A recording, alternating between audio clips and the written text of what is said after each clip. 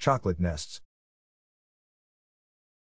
These perennial Easter favorites are so easy to make, even the youngest children can help make them.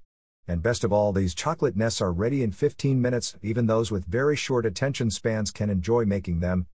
Chocolate nests. A favorite Easter treat, and a perfect place to start baking.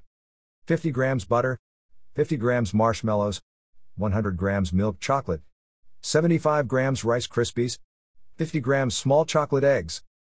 In a medium saucepan, melt the butter, marshmallows, and milk chocolate together over a low heat. Be careful not to increase the heat too high, or the chocolate may burn. It will take a while for all the marshmallow to melt. Weigh out 75 grams of Rice Krispies, or any other suitable breakfast cereal, into a large bowl. Pour the melted chocolate mixture on top of the cereal, and mix well to coat evenly. When cool enough to touch, split the mixture into 8 even-sized portions, and use your hands to shape them into little nests. Arrange them on a baking sheet, and chill in the fridge for a few minutes just to firm them up. Fill each nest with 3 or 4 chocolate eggs, and enjoy.